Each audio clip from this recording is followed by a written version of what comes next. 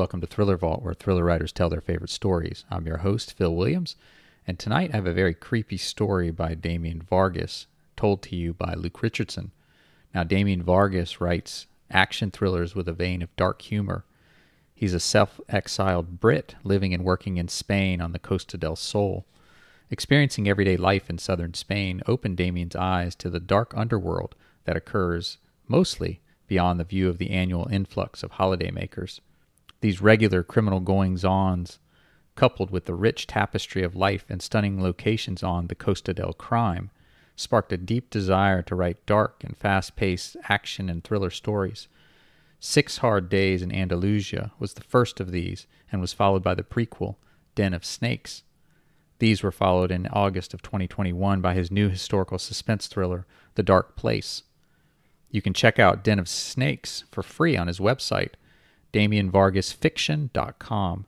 Luke Richardson also has a free novel on his website at LukeRichardsonAuthor.com. Without further ado, let's get into the story. This is The Man Black by Damien Vargas.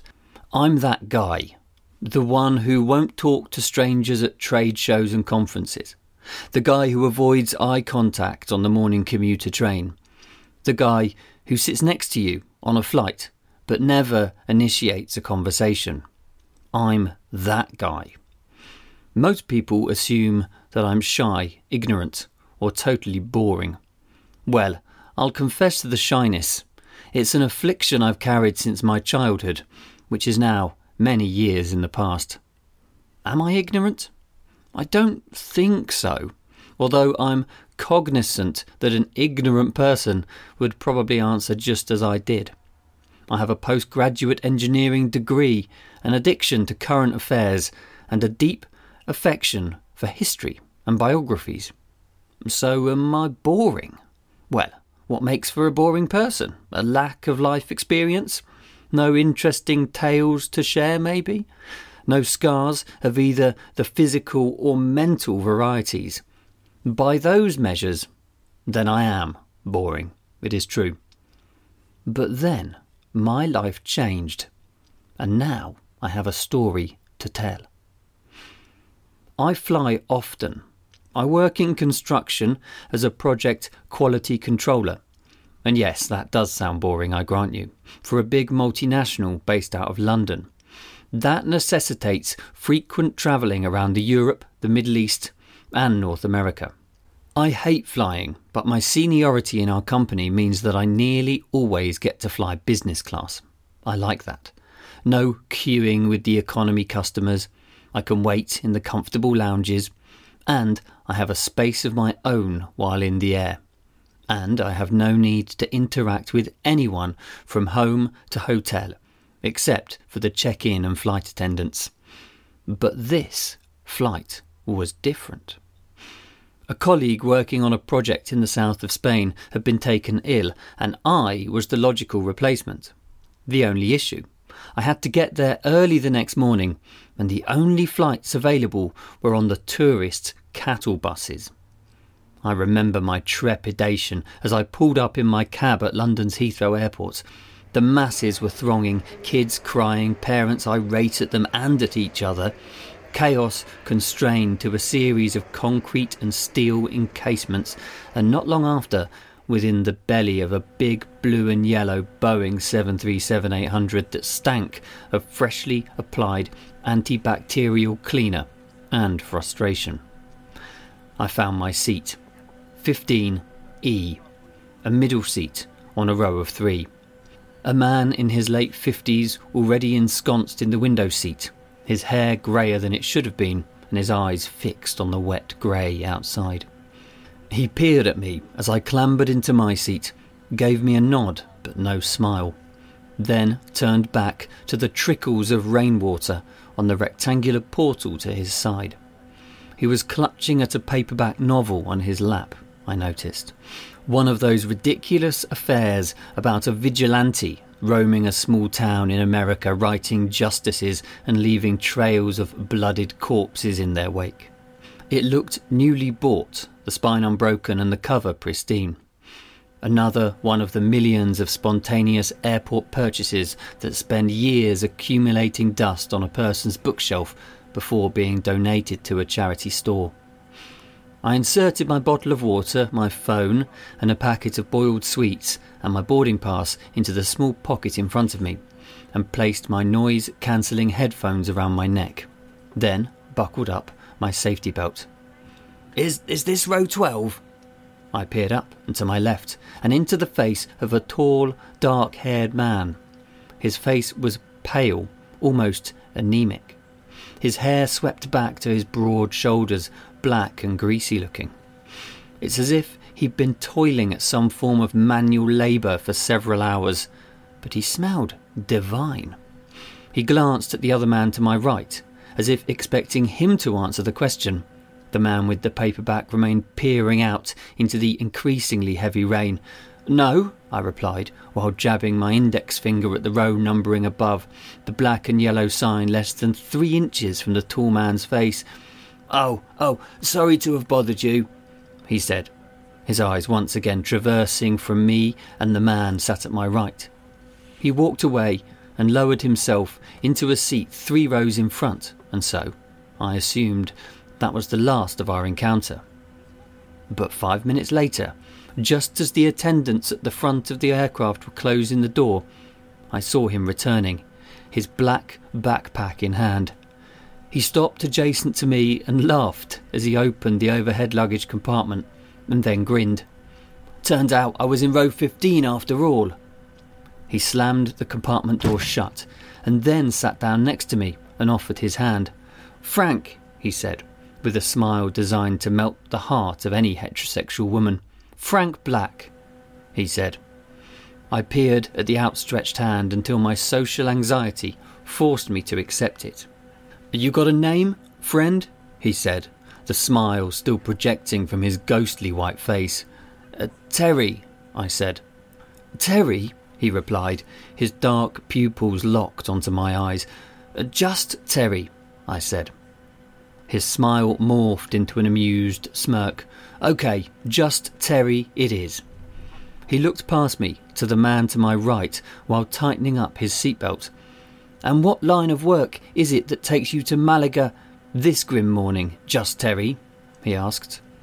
I had already decided that I did not like this individual. My normal course of action would have been to bury my head into a document or to feign sleep. But his manner was proving more than irksome. "Mightn't I just be heading for a vacation out in the sun?" I responded. "Just like everyone else on this plane." He held my stare for an uncomfortably long time, his eyes running over my cotton shirt, my pressed trousers, and my polished leather shoes. "You're not on holiday, friend. Anyone can see that." The man to my right shifted in his seat, knocking my elbow. My apologies," he murmured, but then looked into the face of the man with the greasy hair. His eyes widened and his jaw lowered. It seemed to me as if the temperature in the plane had suddenly dropped a few degrees. "Hi there, friend," said Black. Hello," stuttered the man next to the window. He seemed to withdraw into himself, his legs pushing together, his hands flat on his thighs. He looked back towards the window. Frank Black smiled. It seemed to me to be the reaction that many of us have when we realise we've just solved a minor conundrum or expelled doubt from our minds. He sat back in his chair, but just as I reached for my earphones, he turned back to face me. "So, your job, what is it that you do?" I sighed. "Look, Mr. Black, I don't want to appear rude, but I have an important audio recording I need to listen to before I get to Malaga." I held up the earphones to exaggerate my point. "Not a talker then," he said. "I beg your pardon?" I replied. "It's okay, I get it. You don't normally travel economy." He unleashed another of his devilish grins. "No drama." "Okay, good," I replied. I don't want to cause offence." The man to my right shifted in his seat again. "Well, that's not really accurate, is it?" said Black. "Pardon me?" I replied. Black ran his index finger down the back of the seat in front of us, while peering along the walkway between the seats ahead. Then he looked back at me. His smile was gone. You say you don't mean to cause offence, but that's not really true, is it, just Terry? He was peering into my eyes now, his pupils dark, two endless wells of knowing. What you mean, I'd venture to say, is that you simply don't want to talk to me. Am I right? It was only then that I realised that the aircraft was now lurching along the runway seconds from liftoff. The momentum forced me back into my seat. No, I told him, I don't want to talk to you. His smile returned. Thank you for your confession, he said. I held his stare, the strangeness of his sentence echoing around my head. The look on my face must have conveyed my thoughts. What? He asked. It's nothing, I said. No, Terry, don't be shy. For once in your life, speak plainly to a stranger, why don't you?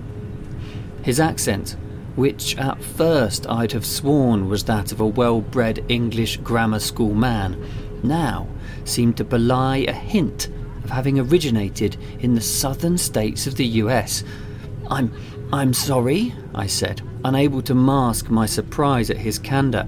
Speak plainly is all. For a man who speaks his mind when asked is merely granting another a degree of respect, don't you think? Black said. I decided to move past this latest question and to address the prior one. You used quite an odd phraseology. That's all I meant. I did, Black said. Yes, I agreed. He scratched at his stubble. What did I say? His face appeared playful as a wizened old man coaxing the truth out of a stubborn adolescent. It irritated me even more. You thanked me for my confession, I said. That is not only an odd choice of words, but it's also wholly inaccurate. I confessed to nothing. And if it is too much to ask, I continued, my tone raised and forthright, I'd very much like to end this conversation now. If it doesn't, cause offence. He chuckled. You do not offend me, friend, he said, his eyes returning to the aircraft's central aisle and to the backside of the pretty brunette that had just walked past. You couldn't offend me. Assuming our exchange to be over, I again made to lift my earphones to my head, but was again interrupted by my irritating neighbour. But this time, it wasn't I to whom he was directing his attention. Excuse me, friend, but I can't help but feeling we've encountered one another previously, he said. The man to my right slowly arched his head, the face black. I don't believe so, he said, although his tone seemed at odds with his assertion. They held each other's stares. The name's Black, Frank Black. The man to my right shook his head. No, I'm sorry, sir. I don't recollect, and I have a strong mind for faces and names. Very, very good mind for such things. Black muttered. Then surely I am mistaken. My apologies. It's quite all right, said the man to my right, and then settled back into his seat. Black slapped his thigh and shook his head. No, I'm sure of it, he continued, his voice, I was sure, now twinged with a curt North European manner. It was if the man was a vessel in which resided a multitude of people. It put me on edge, I have to admit. I reached up to the ceiling ventilation nozzle and twisted it to turn off the cold air. The nozzle was stuck. Frozen. Black leaned forward in his seat, eyed the man to my right, then looked at me. How do you suggest we get to the bottom of this problem, just Terry? I sighed again, dropped the earphones to my lap. Can you just stop calling me that? I said. Calling you what? Black said. You know what? I said. He peered at me, his face that of an innocent child. Please just stop calling me just Terry, I said. To be truthful, I find it most annoying. But you said that was what they call you, he said, one eyebrow raised. I shook my head. Black's turn of phrase was beyond curious, like that of someone who has become so immersed in historical fiction that it's affecting their psyche. I chose to ignore that. My name is Terry Dixon, not just Terry, for Christ's sake. The man to my right jolted somewhat, as if he'd been poked in the back. Black's face was one of mock indignity. For what do you know of Christ's sake? He asked, while glancing once again at the man to my right. What? Nothing, I said. It's just a turn of phrase. You're angry at me, Black said, and it caused for you to not only raise your voice, but use the Lord's name in vain. The Lord? I said, while raising my eyes to the aircraft's roof panels. Come again? The phrase is the Lord, not your Lord. Is this some technique you use? Some technique, Black said. Using words in curious ways to confuse people, I asked, to catch them off guard. Is this some elaborate grift you're attempting? Black smirked at me. I was merely making it clear that he is your Lord and not mine. Oh, well, that's okay, I suppose, I said. We're in agreement then. How so? Black said, inspecting me in the same manner that I might inspect a newly constructed edifice. I mean that I'm not religious either, hence we're in agreement. The temperature in the cabin seemed to have dropped again. The windows had all misted up, a phenomenon I had not noticed before on any previous flight. I didn't say that I'm not religious, Terry Dixon, Black said, merely that he is not my Lord. Black shifted his gaze to the man to my right. Isn't that right, Mr. Sanchez? The man to my right softened. His eyes looked on the safety instructions on the back of the seat in front of him. Wait, I said, peering at both men. I thought you didn't know each other. We know of each other, said Black, his tone almost menacing. We do not actually know each other. One of the attendants was approaching now. The man to my right waved his hand to catch her attention. Yes, sir, she responded. I'd like to move, please, to another seat. The attendant's confusion was plain to see. She looked at Frank Black and then at me. Is there some kind of problem? She asked. There's all kinds of problem, honey, said Black with a grin, but none that you can solve. He touched his hand to her arm, just the barest of contact, but she jolted. Her face locked at his. It was as if a powerful electric current had passed between them. The attendant held his stare for several seconds, and I realised that she was biting hard on her lip. A small trickle of blood emerged from under her teeth. Black lifted a paper handkerchief up and touched his own lip to indicate that she was bleeding. The blonde woman took the paper and dabbed at her mouth. I'm sorry, I need to go. She swiveled away from us and then hurried down the aisle. What did you just do? I said, a rising tautness in my chest, while trying to create some space between myself and the man who called himself Black.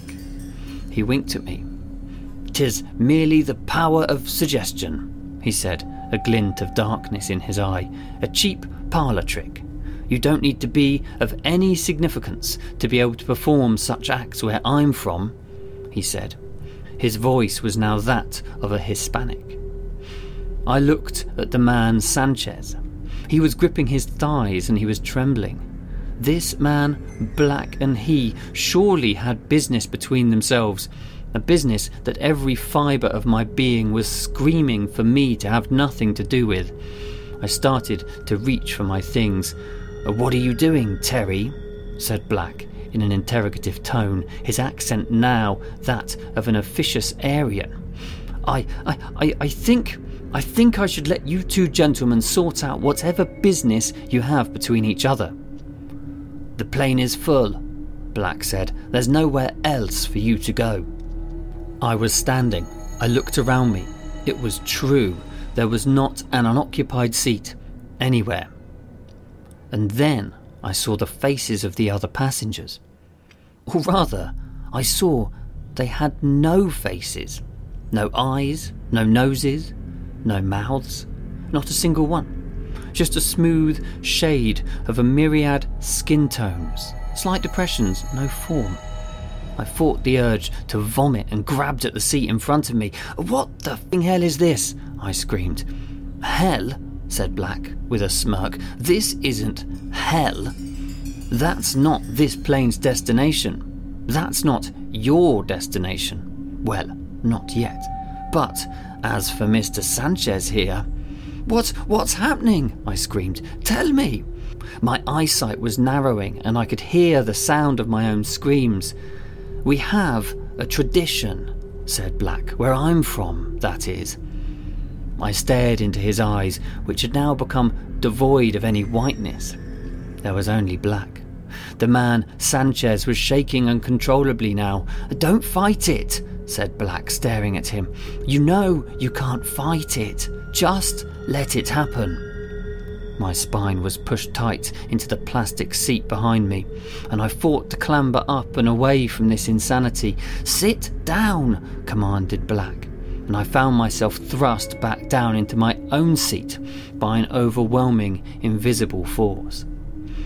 The man Sanchez was frothing at the mouth now. His fingers had shredded his grey trousers. Blood trickled from his ears. "What are you doing to him?" I screamed. "I told you," Black replied in a calm voice, this time that of an Irishman, and then a Russian. "We have a tradition where we come from." "Where you come from?"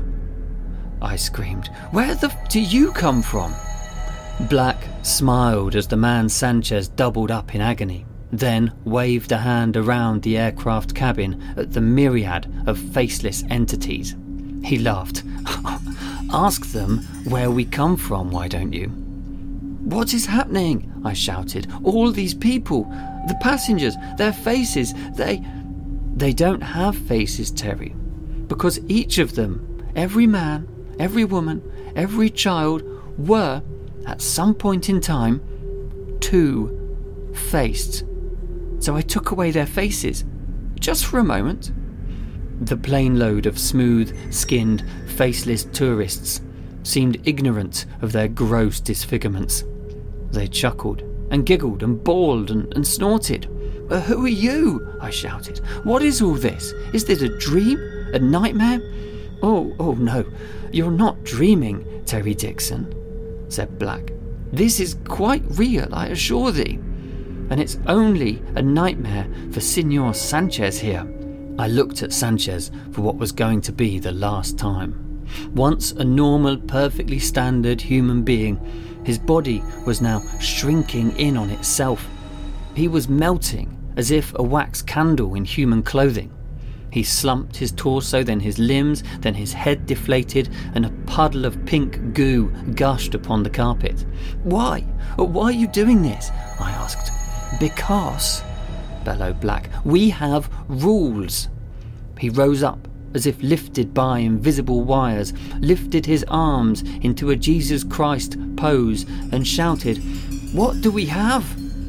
"Rules," shouted the faceless masses. My head was spinning. My heart was beating so fast that my chest and my head hurt.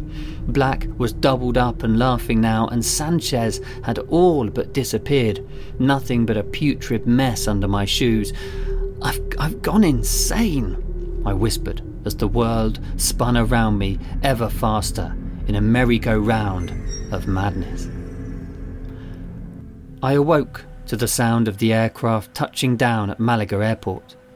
I rubbed my eyes and looked around me. All was as it should be. The parents still irate, their offspring still screaming, all with faces. Except there was no Frank Black, nor Mr. Sanchez, nor even a stain in the carpet at my feet. An attendant approached. I grabbed his arm. "Where are the two men that were sitting with me?" I pleaded. The attendant's eyebrow lifted. What men, sir? You had this row all to yourself, the whole flight." No, that isn't true," I said. "There was a man called Frank Black. He was tall and handsome. His skin was pale and his hair was long. And there was the other man, Mr. Sanchez, in this seat here. Something happened to him, something awful, but I don't see either of them now." The young flight attendant shook his head. I'm sorry. I'm needed up the front." And with that, he walked away. I sat in my seat as all the other passengers departed, watching them one by one. Were they willing participants to this whole affair? I wondered. But what affair had it been? Had anything ever happened? For there was no evidence of its passing. Did I see a man destroyed beside me in such a gruesome manner? Or was it all some madness of the mind? Of my mind? I gathered my things and rose from the seat, and then started along the aisle towards the cockpit. I remained shy, and even less inclined to talk to strangers now. But now I would have a story to tell, if I did, in fact, talk to anyone. That was The Man Black by Damien Vargas. Read by me, Luke Richardson. I hope you enjoyed the story. If so, please check out Damien Vargas at DamienVargasFiction.com. Thank you so much for watching and listening to Thriller Vault. Please be sure to like, share, and subscribe, and we'll see you next week for another thrilling story.